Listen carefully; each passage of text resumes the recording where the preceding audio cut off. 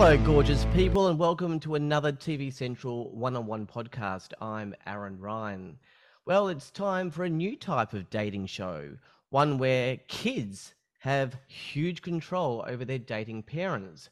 Joining me now to discuss the new Nine series, My Mum, Your Dad, is network executive producer for the show, John Walsh. John, thank you for joining me here today at TV Central. Thanks, Aaron. Pleasure. John, you've been the executive producer or network EP on some of Australia's biggest titles, including Married at First Sight, The Voice, Beauty and the Geek, Australia's Got Talent, and The 100 with Andy Lee. This one is totally different kind of show. But what elements and experience do you take from these shows that made them a success to launch this new show for Nine? Yeah, well, it is very different. I don't think there's anything been quite like it on TV because, we're quite often used to seeing casts of 20-somethings on air, in things like Maths and Love Island, The Bachelor, 20-somethings dating. You very rarely see anyone older, 40 to 60-year-olds, their dating life being explored on TV. So that's a first for kind of all of us to get our head around tackling modern dating for people in that age category. It's just not something that either viewers are familiar with or producers who are used to making kind of dating shows are familiar with. So that was the first thing, to understand that these people who are 40 to 60 who have been divorced or widowed are coming into dating with a very, very different set of experiences from somebody who's coming in, say, as a 25-year-old who may have had one or two, 2 or 3 year long relationship. So some of them are quite sensitive, still a bit raw about their, we've had people on the show coming off 25 and 28-year marriages who are trying to step back into the dating world. So I think you need to be very conscious of the fact when dealing with them that it's not necessarily just a bit of fun like it can be for people who rock up to the Bachelor Mansion. If they've taken the step to come on TV after a long period of being married or a long period of being out of dating, it's a big step for them. So I guess there are certain sensitivities around dealing with them that was new. To answer your question. So I've seen the first 2 episodes of the show, but for the audience, I guess, what is the basic premise of My Mum, Your Dad? So I guess we should start there. Yes. So the basic premise is, at the first glance, it's 40 to 60-year-olds looking for love a second time around. But the twist of the show is their dating life. So they turn up in a retreat, in a mansion style situation. The twist in this, though, is their adult children are secretly observing their dating life, and not only observing it but actively manipulating their dating life in the mansion, or what we call the retreat. So there are sort of parallel casts going on in the show at the same time. The parents in their retreat and their adult children in a bunker literally 5 minutes down the road, watching them on surveillance cameras, and through the opportunity to win influences through challenges, are able to help steer their mum or dad towards either the partner they think may be best for them, or steer them away from a partner they think may not be the right one for them. So how was the feel on set different with My Mum, Your Dad to something like Maths? I mean, I know it's different in, with the age thing, but would I be surprised by some similarities between the two? Very different beast to Maths. Um,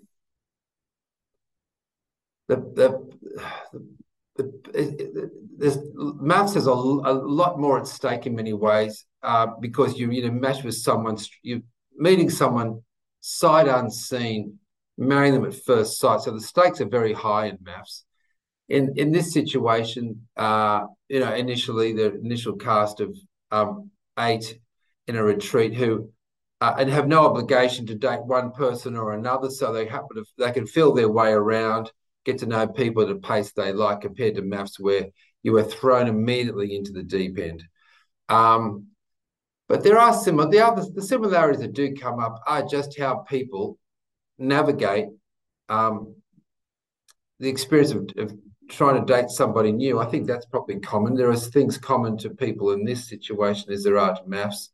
Uh, getting to know somebody in a fairly short period of time because the television does have certain restraints on, the production period. I suppose, like maths, some people come to maths as a last resort, so they do have their walls up quite high. And I guess there was a similar situation with some of the characters, the cast in My Mum or Dad, who have come off some bad experiences either in their marriage or most recent dating life. So they do come in a bit hesitant, a bit lacking in trust, some of them. Uh, and so I suppose there are some similarities in that. With them being older, they have a lot of lived life experience and have been involved in long term relationships, as you said. I think one of them was in married for 28 years before coming on the show. So I guess you've got many stories for the show because some of them do open up about their lives, don't they? That's right. I mean, that's right. Mel, who you're talking about, 28 years married, I think 6 years divorced, and hasn't dated in that time. Like it's a long time out of action. So Mel is a lovely woman, but who really is one with her walls up, and it does take her quite some time to feel comfortable in the environment and be more trusting. She was nominated, like a lot of the parents were nominated for the show by her son Sam. So it was a big leap out of a comfort zone to come onto a show like this. But we have stories. We have a widow. We have a widow. Hmm. Petula has a 22-year-old son, Dries. His dad was killed when Dries was 7 months old in a car accident. It's a really sad story. Petula found herself at 28 with a 7-month-old. Um, has had some dating life since, but that's a difficult thing to overcome. We've had a we've had women who were cheated on by their husbands cheated on by their wives. So we have a whole lot of kind of very different stories. Someone has been married twice before, and so the average age would be around 50, around 50. So you can expect that as an adult of who people have been adult for 30 or so years, yes, they have lots of stories to talk about as far as their dating experience or married life goes. So, like I said, a lot more than people you're normally used to seeing in shows like Maths. One thing that really pulled at the heartstrings for me was the kids learning some new things about their parents. Some of them perhaps they didn't need to know, but there was some other stuff that was quite personal. And they find out some really heavy stuff. Could you have ever predicted this element of the show when developing it? We thought it would just be, no, what's really surprised us, I suppose, about the show is just how invested these kids are in the happiness of their parents. They've been raised as kids of single parents, and now an opportunity has presented itself for their parents to find happiness. And I think what really strikes you is, as you will have seen, how emotional, how invested these kids get in seeing the possibility of their parents being happy again. It's very moving at times. The kids get very moved. They get quite teary watching their parents talk about their past, and because this is something some of the parents, of course, don't talk about at home with their children. They only speak about with their friends. So a lot of kids are hearing stuff about their parents' life for the first time, and sometimes it's quite confronting for them. So I think that was a bit of a surprise. Kids aren't just taking it as a bit of fun, having spending a couple of weeks in a bunker with some other young people. They really are committed to seeing their parents happy, and I think that's one of the sort of joys of the series for me, actually. When these kids are making decisions and recommendations, do you think they made it through the lens of what their parents like, or rather what the kids think is important and what they believe their parent who they should be with? Or do you think maybe it's a bit of both? I, a lot of them have very strong opinions on on their parents' dating life. They can be quite involved. Some of them, will sit with their parents when they're deciding whether or not to swipe left or swipe right for somebody on a dating app. And a lot of the kids will quite freely say that their parents make a lot of wrong choices in dating. They date a lot of the same type, and it's the wrong type for them. So in this case, they're very much picking who they think is best for their parents, not the ones their parents would normally go for. Mm. Marette, for example, her daughter Tonya, Marette, Tonya's convinced that her mum always goes for the bad boys. It hasn't worked out for her in the past. So she's trying to steer her mum into, in the best way she can remotely, trying to steer it towards a different type. And you find that with a couple of the kids. So they're very much after what they think is best for their parent, not necessarily what their parent needs, not what they want. Yeah. Just a very quick random question to throw in. Am I the only one that reckons that one of the mums is a dead ringer for Sarah Harris? She is a bit on that. I think it's Christy. Yeah, Christy, that's right. No, I knew you meant. Well, I can say now on I can say now on TV Central, it's not Sarah. You've got Dead. that exclusively. It's not Sarah. It's not Sarah. It is a dead ringer though, but Yes. I reckon it is anyway. Let's go to Kate Langbrook. I thought she was an interesting choice for this show. I thought initially, I mean, she's obviously familiar to the audience on radio and shows like Have You Been Paying Attention? And I wasn't sure if her comedic style would suit this format. By the way, completely wrong on that. She's a perfect balance between being a mum to the kids, having a sense of humor, being serious when needing to be, showing empathy. Great choice. What were you looking for in terms of a host for the show? Well, I think you just go, first of all, that was a very good description of Kate and how her role turned out to be. Um, we looked at a lot of people for something like this because it's quite tricky because, as you're right, they've got to be able to relate to two different sort of demographics of people. So they have to be relatable to a group of 40 to 60-year-olds. They also have to be relatable to a group of, young 20-somethings, because Kate does spend time in both houses. And Kate's name came up one day, and we all know her, as you say, from radio and from TV shows in the past. She's a fun character. But, dig a bit deeper, and Kate also has three, I think, late teenage boys. I think that's right. And so she's kind of the fun mum, she's a fun mum. So to her own kids and her kids' friends. And of course, the parents know her better from radio and being around. She's more their age. So when we found that Kate turned out to be great because the kids found her fun to be around. The parents related to her because she's about their age. And it's tricky to find somebody who can straddle both those things quite comfortably. We did want someone who had children, who had adult children who could relate to the kids in the cast. And so once we locked on to Kate, we kind of never looked any further. The show starts with four single women and four single men. How does the show progress? Is it, an elimination style program and intruders coming in? How does the show work after the sort of the first episode with the 4 and 4? Yes, so there are eliminations and new singles come in, and it all builds towards. So there are the regular eliminations and regularly new people come in, but it all builds towards. Unlike The Bachelor or Maths, it builds towards a blessing, what we call a blessing ceremony, where the end game is, will the kids give their blessing to a new coupling for their parents? So it's about the kids in the end making a decision on whether or not they think a connection the parents may have formed in the retreat is something they would give their blessing to for their parents to continue outside of the experience.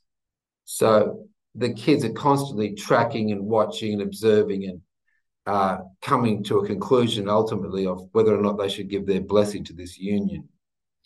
Well, the kids are involved in challenges along the way. I think you mentioned that at the start of the podcast. They're involved in some games and stuff, and they kind of win control of the dating situation of their parents. Why was the challenge element sort of added to the show? What was that sort of to bring to the show? Well, it's a fun well, it's a fun way for us. It's a fun way for that demographic to participate in activity and to how we can get to a result where we have a winner from the challenge and give them the power to do something. Um, the show itself is a combination of fun and kind of emotion and drama, more more fun and emotional. And so that was a nice way to incorporate some fun moments to lighten up the sort of the course of the action, which it sometimes can get quite, teary and emotional. And we felt it was important to also have a fun aspect. And a lot of that does come through these challenges. I want to ask a like a holistic question, and this is literally for every dating show ever. The accepted applicants are always from all over Australia. Realistically, that usually wipes out sort of potential love because a person from Brisbane with a family is less likely to move to a small, WA mining town or vice versa. I mean, this happens on every show. I've always wondered how come producers don't think of accepting applicants from, say, Victoria for the first season and New South Wales for the second season, and then move around as the show continues. Would that not give couples more of an opportunity for a real shot at love? I just always find that interesting that there's couples, all over Australia. Yeah, no, I get that. I mean, in America, for example, Married at First Sight, you have you're talking about a much bigger population pool, but Married at First Sight will do a series in one city, for example. Mm. But they can afford to do that because of the population size. Um, to do it, well, there's a couple of things. First of all, we need to draw in a bigger pool of people as we can to get the Yeah. broadest range of characters we can.